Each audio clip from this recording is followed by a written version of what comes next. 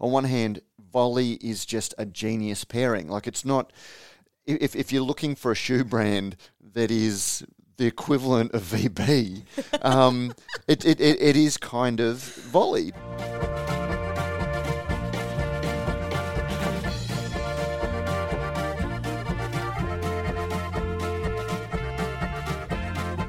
Radio Brews News is proudly presented by Cryomalt. With over 25 years in the field, Cryomalt are dedicated to providing the finest brewing ingredients to help brewers create the foundations of a truly excellent beer. They are your premium brewing partner and proud sponsors of Brews News, and of this specifically, which is Brews News Week. I'm your host, Pete Mitchum, and it is a pleasure to be joined by Matt Kierkegaard, the Founder of Australia. Founder and editor. Mate, everyone's a founder. When you look at LinkedIn, everyone's a founder these days. Everyone's a founder. You should be motivational speaker as well. I'm international motivational speaker and entrepreneur. Founder of A Spot in Isolation and his car keys. Matt Kierkegaard. G'day, Matt. G'day, Pete. How are you? Very well, thank you for asking. And Claire, the boom in the room, Burnett. G'day, Claire. Hey, Pete. Sorry, senior journalist and thank you. Future editor and when I assert Matt. When you've only got one journalist, you can call them whatever they like. It's easy to be senior when it's just you. I got in a bit of trouble for calling her a pup reporter last week, a cub reporter. So, I thought I'm getting a bit old for up that her game really. A little bit. How's your week been? Are you out of ISO, Matt? I am, as of midnight Sunday night. So, yes, it was a... and actually, thank you to the people who the listeners who message and care packages. I just I explained why it was very low risk, but then also you've got to do the right thing, and had a lot of people going, "Oh, good on you for doing the right thing." I'm sort of going, "Well, isn't that just what you do?" Like it wasn't. Yeah, so I wasn't. But so thank you to the people that expressed concern for my isolation and thank me for my willingness to do it. And defend the government. Except you said your life didn't change that much. Well, funnily enough, I'm quite happy to stay at home. Now I don't go out, but I'm not allowed to. But last week, not by choice. But last week I was meant to be down at Sea Legs doing the Indy, and then I was also meant to be. I had paid to go do something over the weekend that I had to forfeit and not do. So so last weekend I did actually have things that would have taken me out of the home.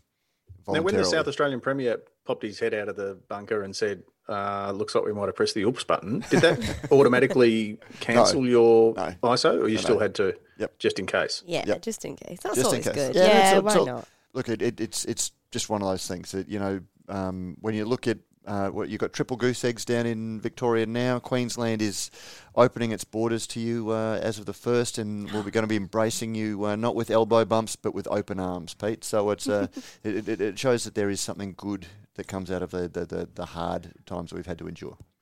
Does that just preempting what we're going to talk about later and teasing it out for our loyal listeners who are looking forward to a little bit of Christmas cheer and that small amount of it that we can provide, does it mean that there's a possibility that we can perhaps do like a proper live, so it's just using one channel for, like if I can get up there, we can have our Christmas party kind of thing with all of us in the same room and then have some channels free for maybe guests to call in or to absolutely speak to some of our I can't remember who it was. Group. Is it in the Facebook group? Somebody raised, and we're doing this all about. Will we do that at the end? It was from last week. Yeah, from last week. Comment from last week. How about we do the news and then talk about those arrangements? Because so listen to the end and we'll.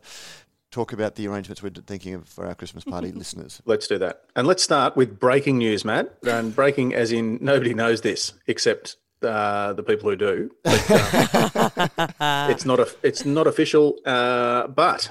It's funny to be talking about something on the podcast before we publish it, but by the time this goes out, it will have been published. So, it will have been published by then? Okay. I'm so excited about this one.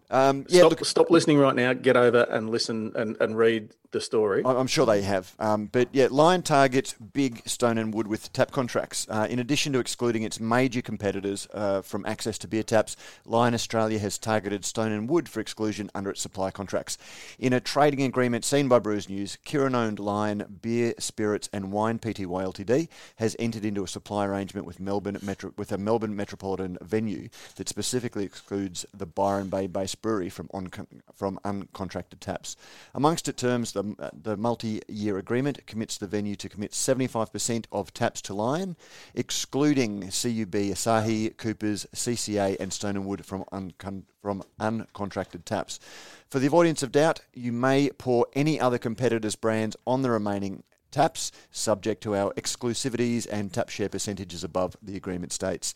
So, for listeners who have been listening, you'll know that we're fairly, sanguine about the vexed issue of contracts. I think we talked about it last week. A contract that says we'll work with you as opposed to just working with you is one thing. And that's why this is such a significant thing. It's, we've been hearing for a while that and I have to say that it's not just Lion, I understand.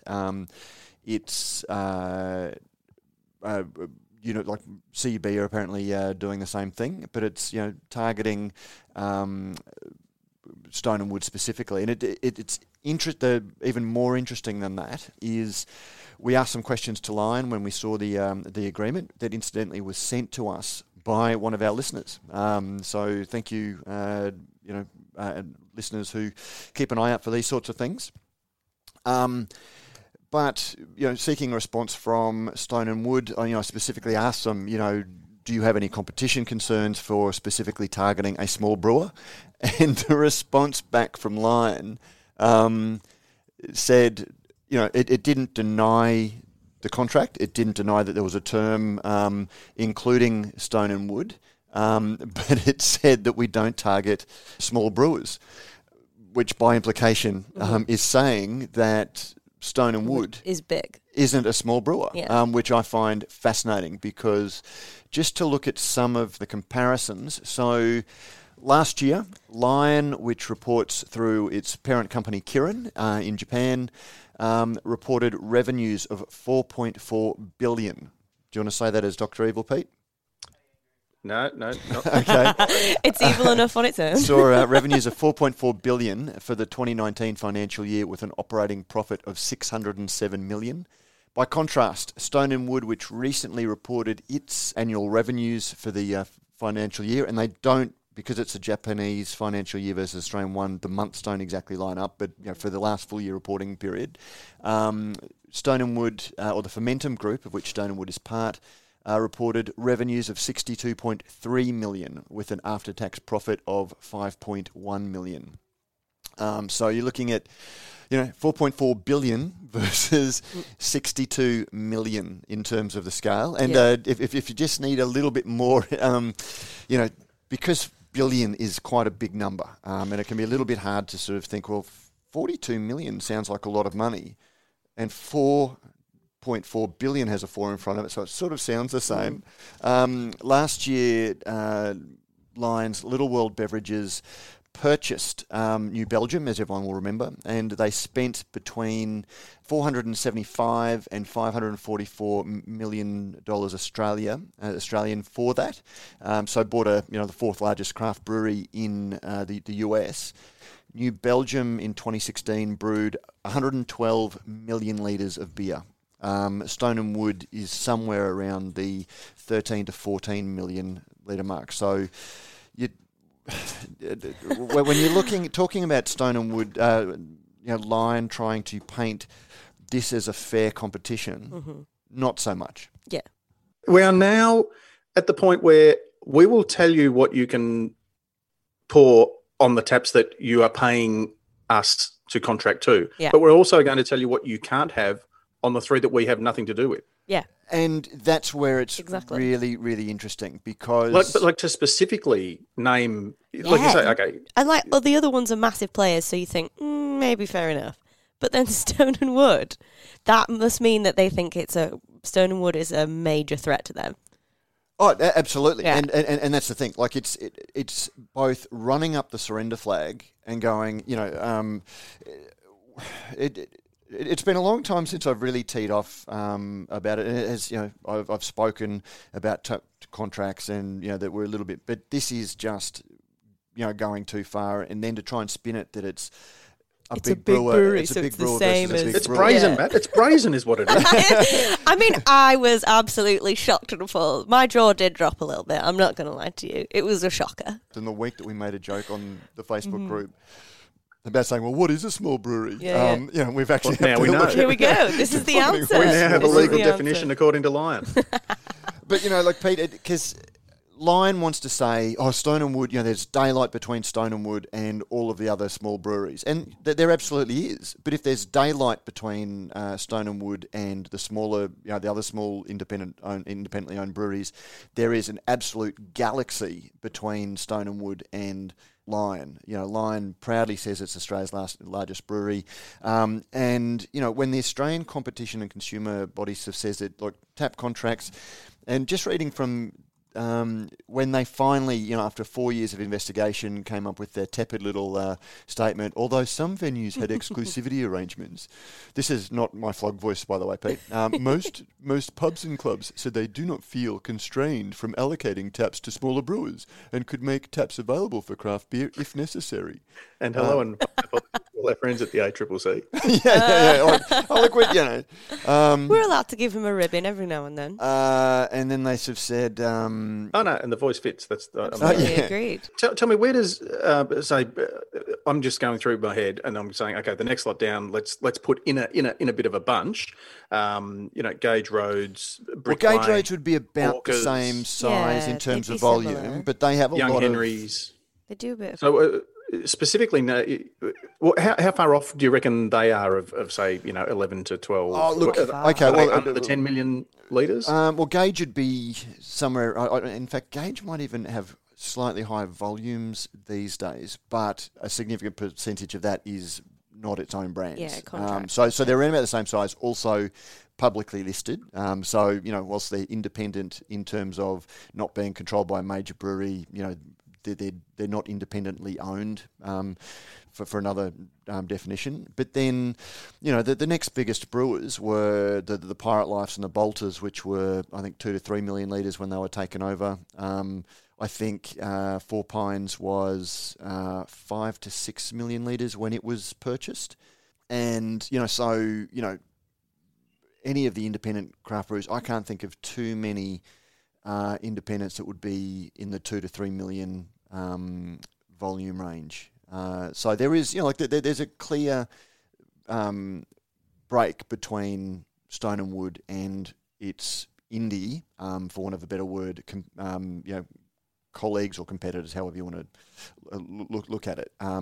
And to me, like it's just fascinating that, you know, the process is you buy the most successful ones, as we've seen with Four Pines, Pirate Life, Bolter, and then the ones that won't sell, and Stone and Wood has very clearly shown that it won't sell, you try and put out of business, or you try and curb growth. And to me, the ACCC, in the wording of its findings, basically said that the big brewers don't target small brewers.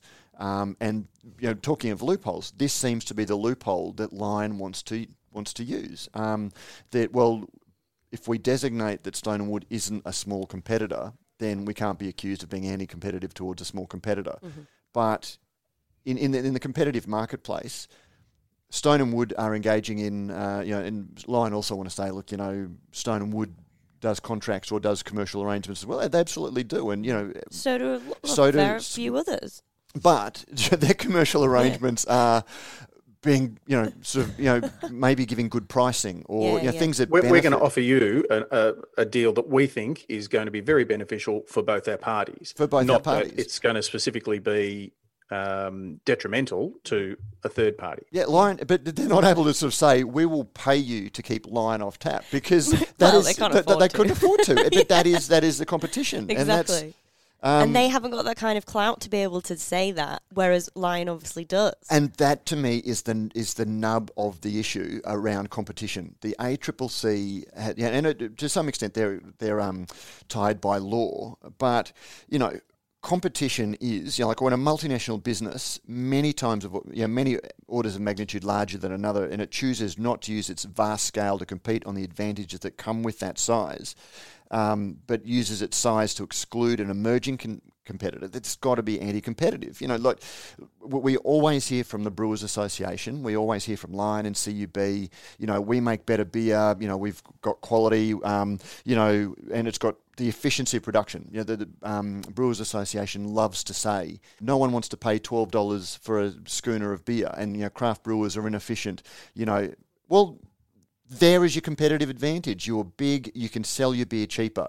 You can, you've got a better logistics chain. You've got technical expertise. You've got market research capabilities.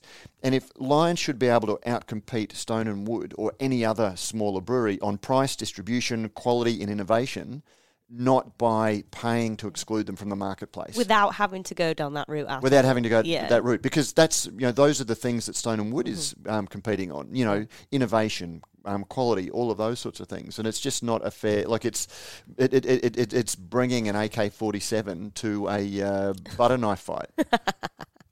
Exactly. And I think what they're doing is they're clearly trying to protect themselves in the long run, which obviously says good things about Stone and Wood, but totally stunts their growth. And how can that be considered competitive? That just can't be. And how can the ACCC say, on the one hand, when they looked at the competitive landscape with the CUB Asahi merger, they said, at 3.5%, Asahi provides a significant constraint on the big brewers, which it did. But then all of the other small brewers aren't big enough. Sure, they provide a bit of variety for the consumer, but they don't provide competition. So even the ACCC says that Stone and Wood doesn't provide competition. Again, by implication, says that Stone and Wood doesn't provide competition for the big guys because it's so small. But then they should be, not accepting this restraint of trade on Stone and Wood, because that's effectively stopping what is obviously a powerful competitor from emerging and providing exactly the competition that the ACCC is meant to be, protecting. So, anyway, let us know what you think, listeners. But expect more to come on this one. Mm-hmm.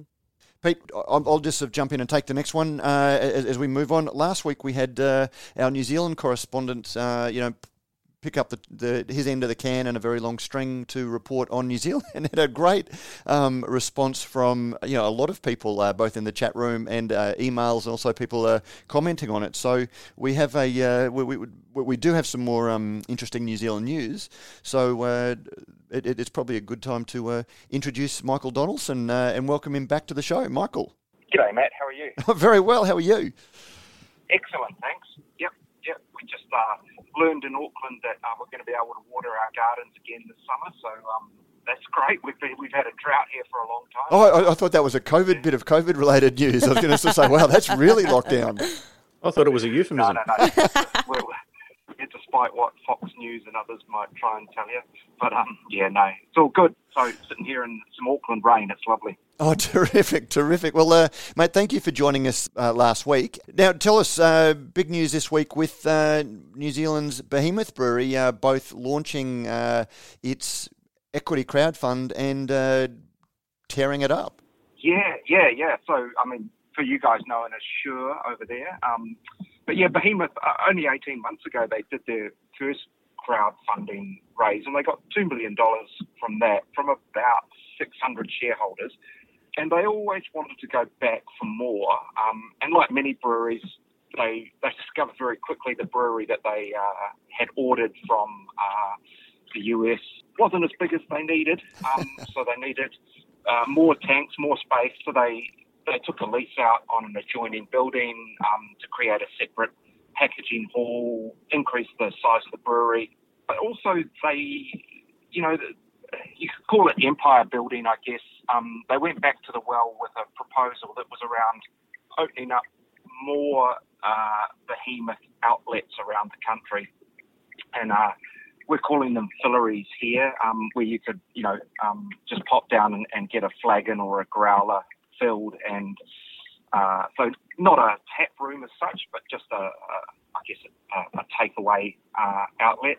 And in Auckland, they're going to open sort of suburban outlets where they're going to serve food from their central restaurant and along with beer and in sort of more suburban settings away from where they are on the city fringe. So they've got all these plans, you know, and they want to open a barrel room, and it's very expensive thinking, and as I say, you could call it empire building. So they went back and they said, look, we're going to raise another 1.8 million, and we're giving our current shareholders the first dibs on those shares. And the shareholders are obviously fairly happy because it hasn't gone public yet, and yet the existing shareholders have jumped all over it. Yeah, this is the point. Really, that's quite interesting. From, I guess, investing in anything's a little bit of a risk. But the company got revalued first of all, and so the shareholders who are going back in are buying at the new valuation, which means the shares that they bought for $1 the first time, to get the equivalent, they're now paying $1.32. So in theory, the brewery's grown 32%, I guess, in the 18 months since the initial crowdfunding. And yet that hasn't deterred anybody. They're more than halfway to their 1.8 million goal. I think we're into the third day now of it being open just to the current investors. So it could be that they raise all the money they need without needing to go public again, which would be phenomenal, really. In some ways, that there's that interest from people who already have skin in the game. I guess it's a real vote of confidence, because we have seen, we've looked at some of the English examples where shortly after equity crowdfunding, businesses essentially went out of business, and we've also seen a mixed response to some of the ones here. Some have done very well, and others very shortly after raising money have seen their own fortunes go backwards. So I'm trying to think of other breweries that have equity crowdfunding. I know Yeasty Boys did, and they went they raised a lot of money, but then they pretty much moved overseas.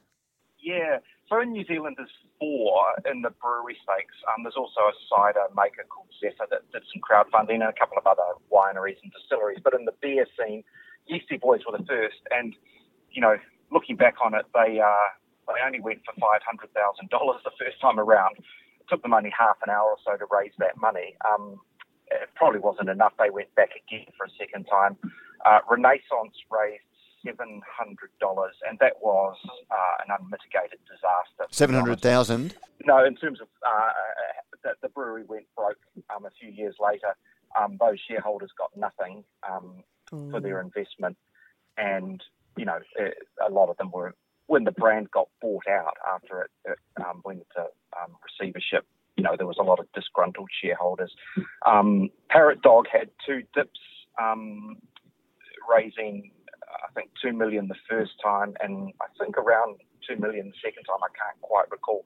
And that was again about expansion and just going for that high volume market. And they've got there now. They look to be very successful in that regard. But I think one of the things with Behemoth is they have a massive kind of really loyal fan base here. They have great engagement with their shareholders. They have a specific shareholders Facebook page. There's lots of activity on there. They're constantly talking to their people. And their people, if you're into Behemoth and you're into them in a big way, I think, that it's reflected in this second round of capital raising that people are just falling over themselves to get on board again. So, yeah. That's it. And I think that's really interesting, Michael, that the transparency that these guys are showing in comparison to the ones that we've seen that haven't done so well. It's kind of easy to tell, obviously, in retrospect, if, they aren't going to do that well. They keep quiet. They don't really talk to any of their investors, their shareholders. They just keep it under wraps and hope nobody questions them later on. Whereas if they keep that dialogue going, I think even if something did, God forbid, not that it's going to, but if something did go wrong with Behemoth, then they tell that to their shareholders, and it would be much more of an open dialogue rather than, oh yeah, we don't want you to know about this, so we're not going to tell you. You're going to have to find out on your own. from Matt Yeah. Kierkegaard 6 months later. Yeah. No, I agree with that assessment. To me, looking at it from distance, it does feel like a lowish risk investment at this point. They're in control of their own destiny in terms of what they're doing. It's going to need a sudden wave of people saying we don't like these beers anymore, and that would mean the end of hazy IPA in general. I can't see that happening because they are, they churn out these hazies, and as long as the market stays keen on those, they're going to do well. But they were popular before the hazies came along as well. So they're not a one-trick pony in that regard. That's it. And the thing that I've sort of learnt from doing so many of these now is that I think I spoke to a crowdfunding expert in the UK, and he was like, look, you crowdfund as a brewery if you want it, if it's something that's on your would be nice to have list, rather than, like maybe a second venue or something like that, rather than you need that money. If you need that money, you shouldn't be crowdfunding. No, that's right. Although it's funny, as a young fella, I can remember my father giving me rudimentary lessons in the share market. Not that he was an Air Force pilot, he knew nothing about stocks and shares, but I think he liked to dabble and at least follow. And I can still clearly recall this about a 10 or 12-year-old. He said, "Invest in beer, son. People always want beer." Accurate. Yeah. So you're right in that it's a kind of a fun exercise for people that are dedicated or a loyal follower of a brewery. But, I think we've seen the growth continues, and I'm always surprised at how much growth there is. And part of this revaluation of Behemoth, I was remiss to say, this is based on a huge increase in their revenue this financial year, despite COVID and all the problems that have come with that and not being able to trade in the hospitality sector for a long time. But, I think Andrew was telling me the other day that the data he's seen is that craft in general was up around 20% this year in New Zealand, which is over and above the normal 12 to 13% annual growth they've been seeing. So COVID's been a real beneficial to a lot of breweries in New Zealand with all the at-home drinking. Terrific. Well, Michael, thank you very much. Firstly, thank you for all of your regular updates from New Zealand, and it's great to have you on the podcast. Hopefully, we can do this as a regular, if not weekly, then certainly very regularly. Yeah. Look, love to. Always happy to chat. Thanks for having me. Thanks, mate. Cool. Talk to you soon. Bye, Michael. Okay. See ya. Bye. See you, Michael. Well, there we go. We breaking news live, and then we, get a live correspondence during Like a real news channel. Look at us all growing up. We might have to get rid of the polka theme and get one of those dramatic news. Yeah. Pete can do it. He's great at that. Yes. Oh my God, I love it. This is Brews Newsweek. I'm your host, Pete Mitchum. Oh, beautiful. And a little British accent. We could do that. Yeah, I like that. Well, speaking of it, that was kind of my my 1960s movie tone news. cine tone voiceover guy. That's amazing. Which leads nicely into Victoria Bitter partners with sneaker brand Volley. Volleys are all the rage. All the young ones are wearing them now. Two of Australia's oldest and most iconic brands, Victoria Bitter and Volley, have come together to create a special edition sneaker emblazoned with the VB logo and a slogan for a hard-earned thirst. The idea for the sneakers originated as an April Fool's joke on social media when Volley announced the ultimate shoey.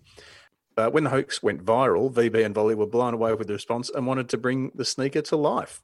Just FYI, we did not write that copy. That's a media release. Yeah, that's a media release. Sorry, I should have specified that. Just so you don't think I'm getting a bit fruity with my language there, Pete. No, well, this is an interesting one because what does it indicate, Matt? Is VB hanging on to? Does VB realise, what, we can't modernise the brand, we can't compete with, say, the original Stone and Wood Pacific Ale, or or IPAs or hazies or whatever? We can't. We've tried to roll VB in glitter, so to speak. Well, yeah, polishing. We've been polishing and polishing and polishing. We've been polishing this turd for a long while now. But even just me going through my my collection, I found probably four 4 different. Remember, the VB Pale. Oh yeah, no, And they had VB Heritage Gold, brand. which was designed to contact, the mid-strength version. They had VB Raw. Do you remember the old VB Raw? VB Raw, which was all organic ingredients kind of thing, was it? Or it was supposed to be, that was like the Steinlager Pure or the Mate, I can't even remember now. I think Oaks that's the thing I remember. So many iterations. or Cascade Pure. Yeah, but look, There was a while there where everything was pure. the thing that stuck out for me was that, on one hand, Volley is just a genius pairing. Like, it's not, if you're looking for a shoe brand that is the equivalent of VB, it is kind of Volley, because, like Volley was before, when Reeboks were just first starting, and I know, in usual advance, old men reminiscing, but, when Reebok and Nike were first starting to get their traction in the 80s, Adidas wasn't a cool brand in those days. It had gone past its cool stage. But then you had Converse, which were very expensive, and Dunlop Volleys at about $19 from Target were they were hipster before hipster was a thing. They were the footwear version of the Model T Ford. But they were just they didn't have brand extensions. You can have any colour you want as long as they're that kind of beigey. Oh no, well they had green and blue. Like the only decision you had was whether you wanted the blue trim or the green trim. And that was the thing, and so they were so uncool that they became cool, kind of thing, and so you'd wear them instead of deck shoes or that sort of thing. So it's interesting that if you're wrong long enough, you become right. Yep. Suddenly volleys have been rediscovered by, I think, who are the celebrities? The Hemsworths and people that have been photographed on Insta wearing their volleys because they want, because they're the contrarian brand. And, Michael Arant on Facebook summed it up beautifully, that was the thing that I'd noted. But he said, as someone who recently worked for ABI-CUB, these old school brands are what they in-house call being managed. That means they realise that they are in decline and nothing can stop it. They're just hopeful of keeping the decline as slow as possible. And that's what I thought, because the first thing that leapt out at me was, VB was the unassailable brand 10 years ago, Pete. When in the early days of Brews News, we'd get the annual releases where they would trumpet that VB is still the nation's biggest brand. 1 in 4 beers. 1 in 4. Consumed in Australia. Of all beer drunk was a VB. Was a VB, and then gradually it started to decline because they reduced the alcohol and they made a whole lot of mistakes. And I refer to our great podcast with Mick, our label expert Pete, our advertising. Oh, Mick Brandenburg. Mick Brandenburg. Sorry, sorry. Yeah, I was thinking Mick Jontef because I was thinking. No. Every time we mention a CUB beer, we go, "Oh, Mick Jontef wrote the recipe for that." No, and we've had talked about the brand, but as it declined, it became, we're the biggest by value, and Lion was saying Forex is the biggest by volume because it was a cheaper brand and stuff like that. And now they don't. It's declined that much. And Great Northern is the number one brand, Great Northern is the number one brand in the country, so it's been beaten by itself. VB is just, as Michael Arant points out, it's in decline, and they're just trying to, put a parachute on it, as big a parachute as they can. Capitalise on whatever they can about it. Because I reckon they've seen the success of stuff like, I know I always mention it, Reshers. Yeah. But that kind of like hipster thing that's just come back around because of nostalgia, because of people's beliefs about it. And then the shoe, which was really interesting, and I had a classic Claire moment. I was like, what the hell's a volley? Well, yeah, I said and Matt got really excited about it, and I was like, what are you talking about? What's a volley? Because I thought it was such an interesting, and it was, because, but they're also high-top volleys, so it's even volleys kind of going, we need to... They are going Chuck Taylor, the old, Yeah. And my nan used to call them bumper boots, and she said that the poor kids used to have them when she was a kid. Your grandma was a snob, was she? Yes, she's still snob. And it's like, so it's interesting that, Reshers, which was a brand that was functionally dead until consumers resurrected it and starting, it's almost like they're trying to jumpstart that process with some of these pairings.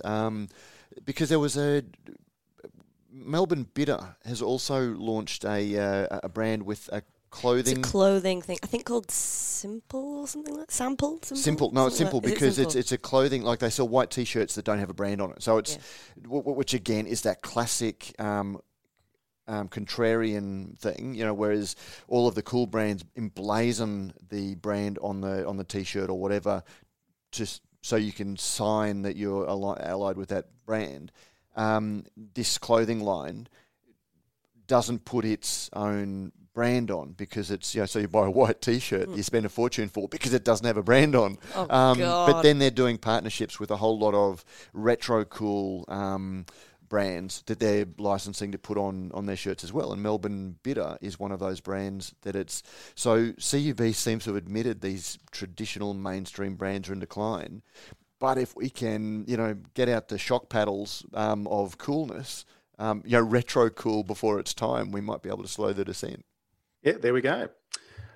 Watch this space. And, well done, Matt, too, for getting through that whole thing without referring to runners or sneakers as kicks. Isn't that what all the cool kids call them now? They did. All of in their pumped up kicks.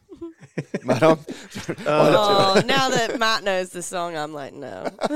Sorry, Matt. It's about 12 years old, isn't it? So that's what I'm saying. That's why I'm not sure about the kicks thing anymore. I couldn't give you a pop reference for anything since Tay-Tay's 1989 album. Oh God.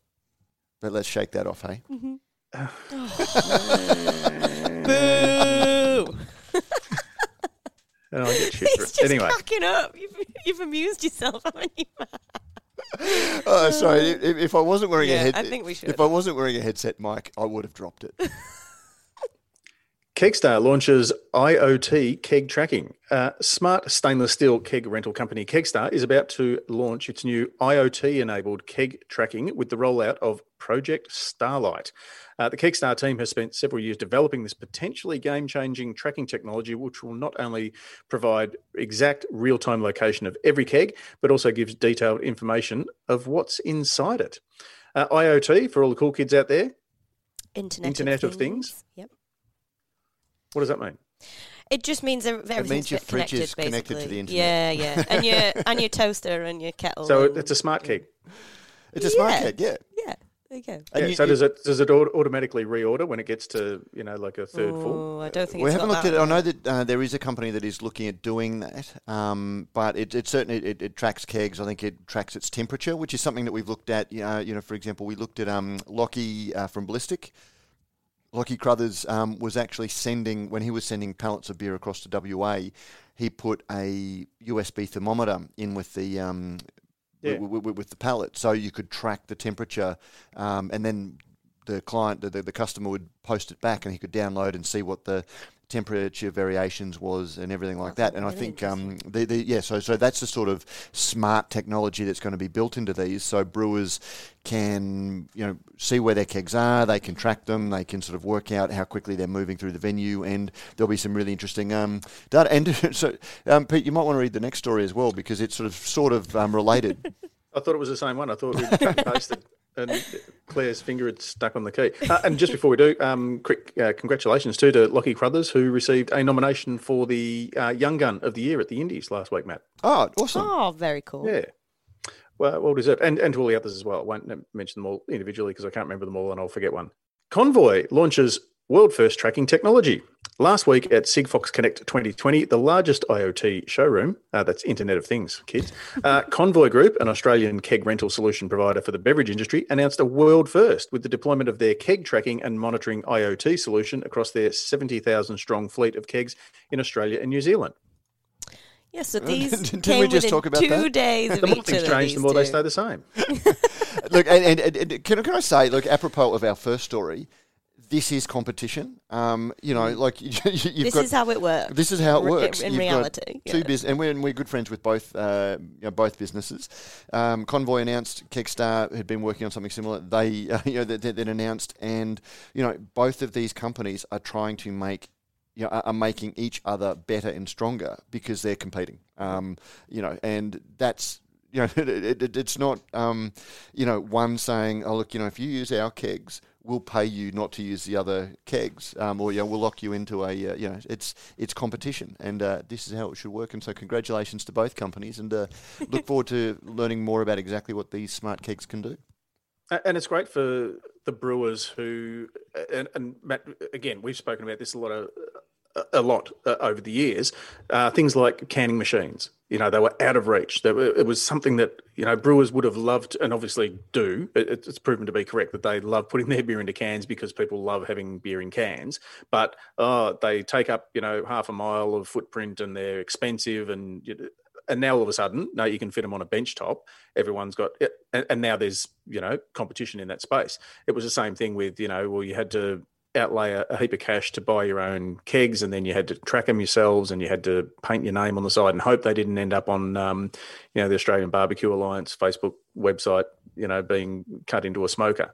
And they got dented, or they got lost, or you ended up with somebody else's and they ended up with yours. It's great that the technology has developed now that brewers have got are being spoiled for choice in terms of how they get their beer out to market. Yeah, definitely. And next story, Three Ravens boosts their green credentials with funding. Melbourne's Three Ravens has undertaken major sustainability projects to improve its green credentials after funding enabled by its local council. The Thornbury Brewery is thought to be the first to have taken up the environmental upgrade finance in Darebin, with funding provided through the Sustainable Australia Fund.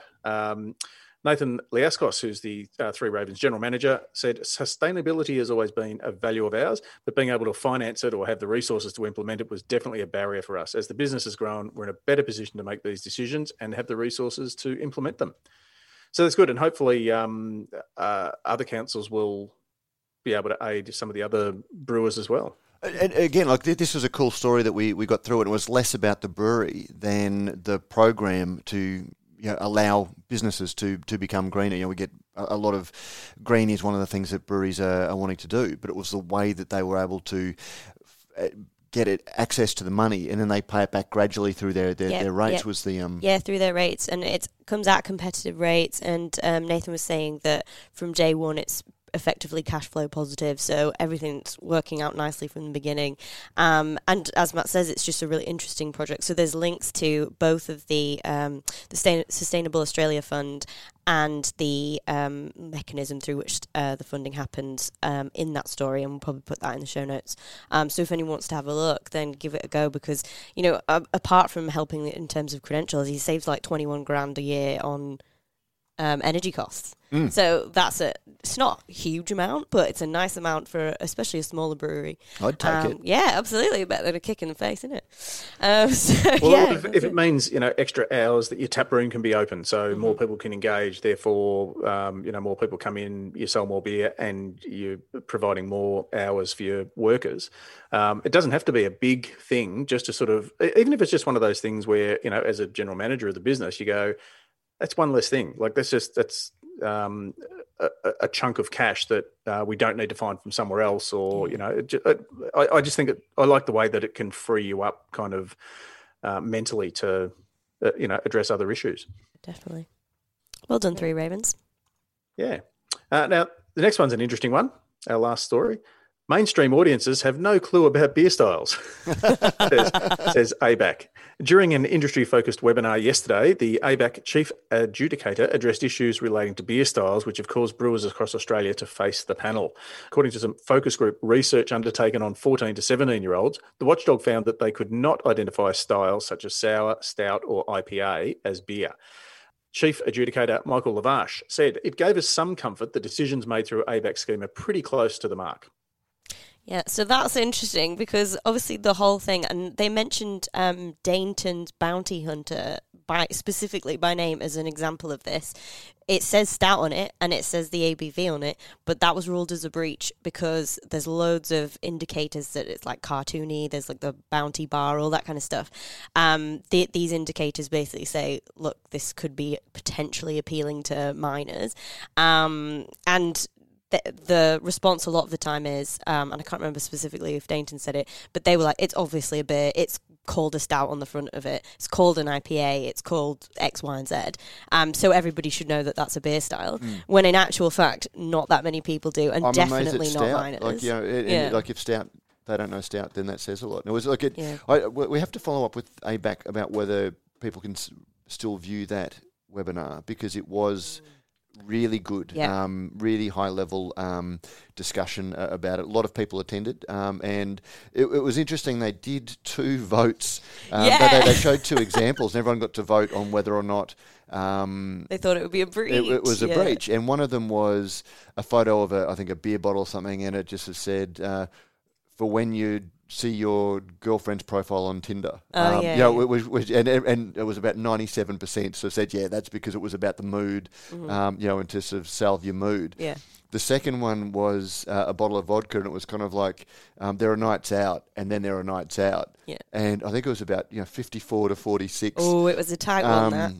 About whether it was problematic, and that was the thing. Like I sort of thought, it's a little bit touch and go, and I sort of was almost going to err and sort of say no, it's not a breach. But then I sort of thought, well, actually, if it's that close, then I'm going to vote breach, because if you're close to the line, you need to stop well short of the line. Was my takeaway from that. But anyway, really, really useful discussion.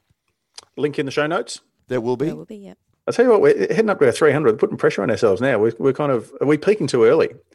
We're peaking in the end of the season games and the early finals. And when it comes to the grand final, our big 300s at the end of the year. Although we did fall off the... Flat as a shit Carter's hat. We did fall off the wagon, or not fall off the wagon. We sort of let the team down this week without having a BIAC, beer as a conversation.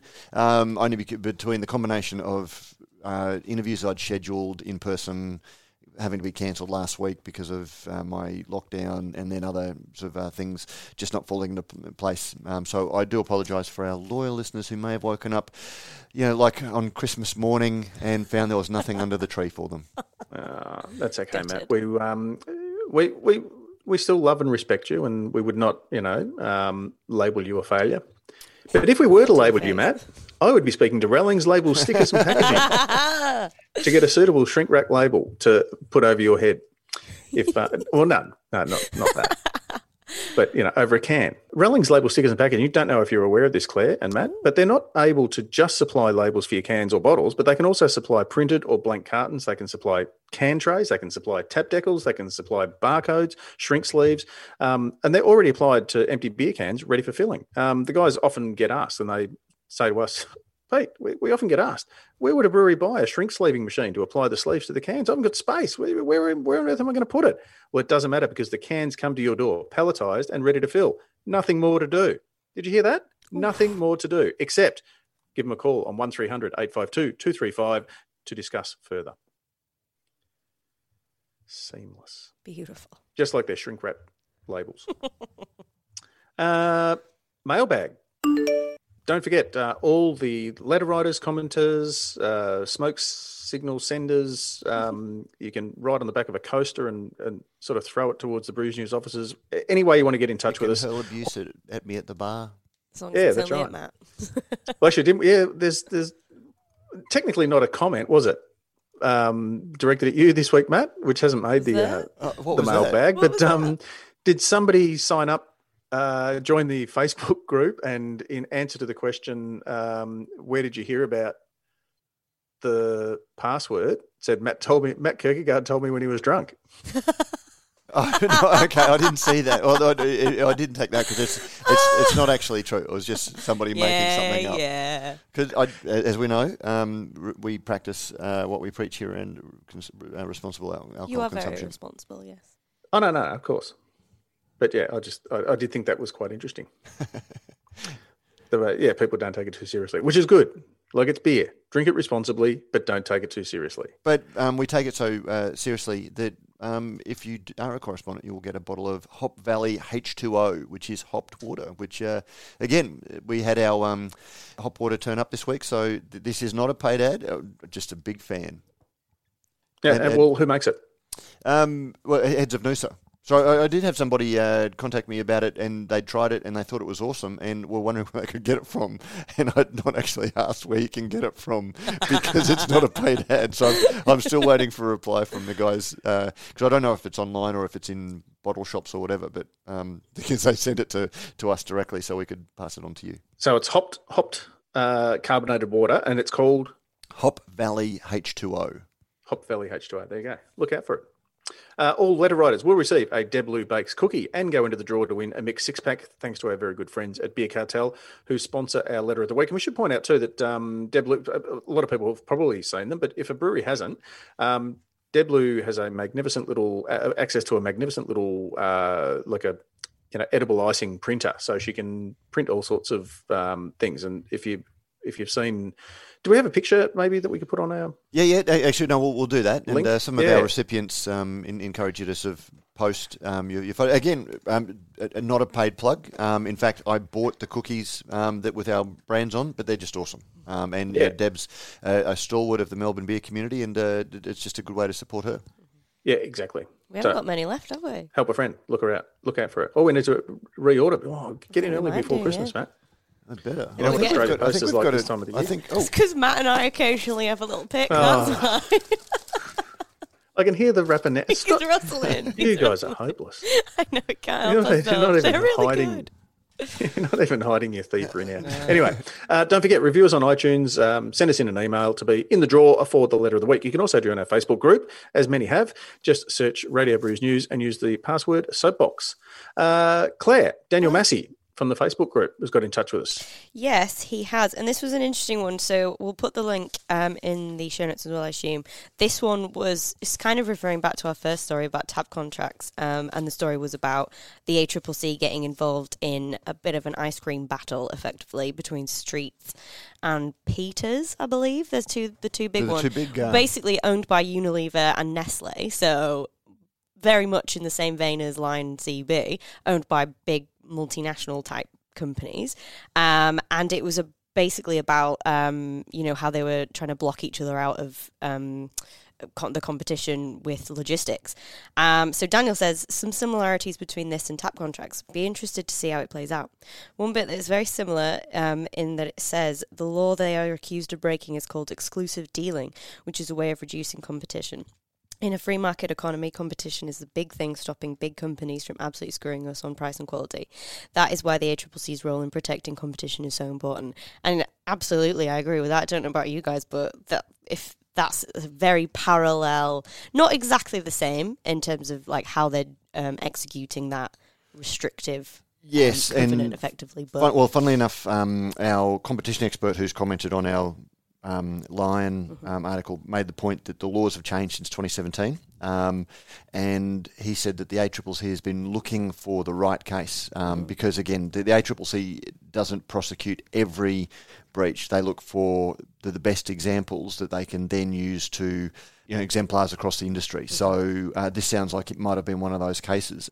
Yes, and it's fraught because it gets more and more difficult. I mean, we're on the inside looking out and have the advantage of vision. But to the average punter, you walk into an Uncle Dan's or you walk into, you see an ad or whatever, and you all these different beers, and you go, oh yeah, I like that one because they're a small independent. I remember them, being around the corner when I used to have a share house in Richmond or whatever, not knowing that that brewery has since been brought out. And it's the same thing with all your food products. You go, oh, I've been eating this since I was a kid and it's a small Australian company. And then you look at the fine print on the label or you hear from someone else, oh no, it's actually, owned by a big multinational now. So yeah, Matt, I'm about halfway through your very fine work with Ruth Leary on the Fermentus webinar on seltzers. Well, yeah, I had a rise cameo. and rise of. Yeah, and it was just like everyone knows, if you drink seltzers and you enjoy them, go for it, champ. It's one of those things. My only issue is in an industry, the craft industry, that billed itself as being malt, wort, hops, and yeast, and the art of craft of brewing. If craft brewers then make a product that requires yeast nutrient and activated carbon to remove the off flavours, and food colourings, and to try and make it look clear and all the things that a seltzer's meant to be, that really narrows the gap between what craft brewers sought to market themselves as being different to big multi-layered beverage companies and the multi-layered beverage companies. What is the difference? What is your unique selling proposition? And are you then playing into them and saying, well, the craft of brewing doesn't matter, because if the craft of brewing doesn't matter, what does matter? Well, how does a small What does it all mean? yeah, how does a small local brewery justify the extra $30 a carton price for their product? Because as we've talked about, what does independence mean? Do consumers taste independence? Local, they identify with, but big guys can be local too. But it's that idea of that we aren't mad alchemist, food scientist people. We do the craft. And so anyway, so that's just what that little contribution was. And then they went on to talk about all of the things that you need to do to make seltzer. I was actually, I was a little bit surprised, because I sort of thought. Thanks for coming on and shit canning the product that we're trying to promote here, Matt. You weren't that bad, were you? Well, yeah, like I wasn't. That's the thing. I don't think I was having a go at the product, but I was saying that if you are, awesome, consumers love them, they're big, but ask yourself what it does to your core. If it's not going to be your core business, is it going to send the wrong signal about your core craft business if you're making something that under no definition, there's no such thing as a craft seltzer. As Jeff Goldblum says in Jurassic Park, they were too worried about whether they could rather than whether they should. Should. There you go. Anyway, the whole point in that was that Steve... So I can see, there's a meme. There's got to be a meme. James Davidson, shout out to you. With Jeff Goldblum, when he tips he could drop seltzer onto the back of his hand. And which way? Is it yes. And then they all get eaten by a T-Rex. Claire. Yes. Steve Hodkin in the Facebook group. That's the one. So the whole point of that charade was that Steve on the Facebook group said that I predict people will try a few brands looking for one with some actual flavour. Then when they don't, they'll give up. 4 to 5 of the 20 brands will survive for a year or two, but give it 3 years and it will be mostly thoughts. Much like Brut IPA or Pilsner. Or well, we'll see. I mean, it's bigger than Brut or dare IPA. I say Amber Ale? Pilsners. Well, I've always said that about seltzers, but I'm quite often wrong, so... Well, look, every brewery created a cider when all of a sudden we could make cider fairly easily, and people wanted it, particularly if you have a tap room or some sort of consumer facing experience where people come in and go, oh yeah, my friend's here, he's gluten intolerant or whatever. Oh well, we drink cider. Well, actually, we've got a cider now. So is seltzer now that next step, and whether it lasts or not really is make hay while the sun shines. Yeah. If you can get some cash out of it now and it's not going to cannibalise your beer output, your beer volumes and revenue, then maybe we just got to put up with it. Yeah, roll with it. Like pastry stouts, milkshake. I refuse. Freaking IPAs. Anyway, what's your week hold for you guys? Oh, you're out and about tomorrow, aren't you, Matt? Flitting again. Well, recording a beer is a conversation. Yeah, the one that I was meant to record last week. Yeah. So. Oh, okay. Not just messing about. Can you tease it? Or can you tell us who to look forward to? Oh, mate, well, if I say... stay tuned. Watch this space. It might appear on another podcast.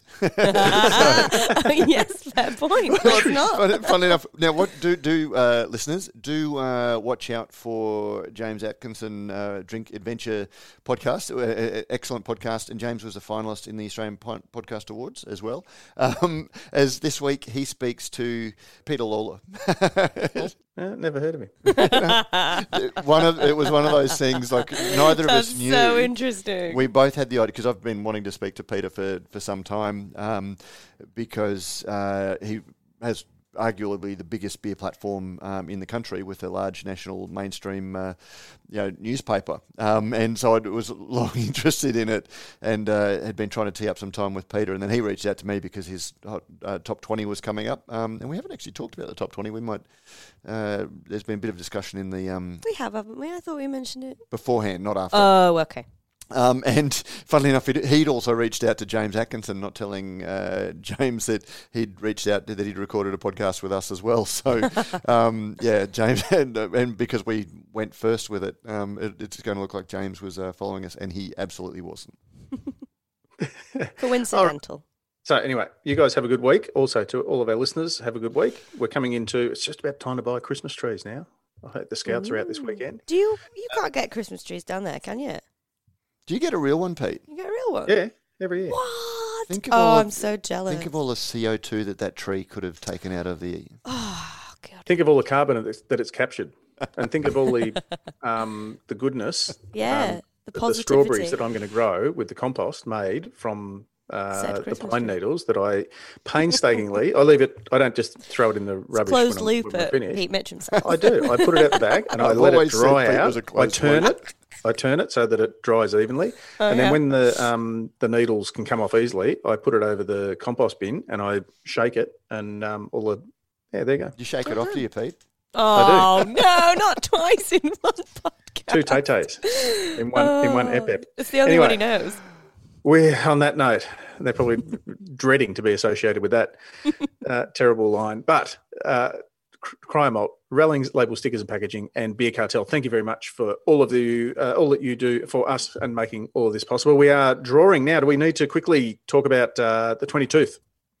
Yeah, yes. So looking at now that the borders are open, Anastasia is letting Pete in. So we're looking at getting Pete up for the day specifically. Anyway, I've spoken to my friends at Stone and Wood, and I had we've got a specially hollowed out keg that I was going to curl myself up into, and they were just going to bring me over with a load of delicious original Pacific ale.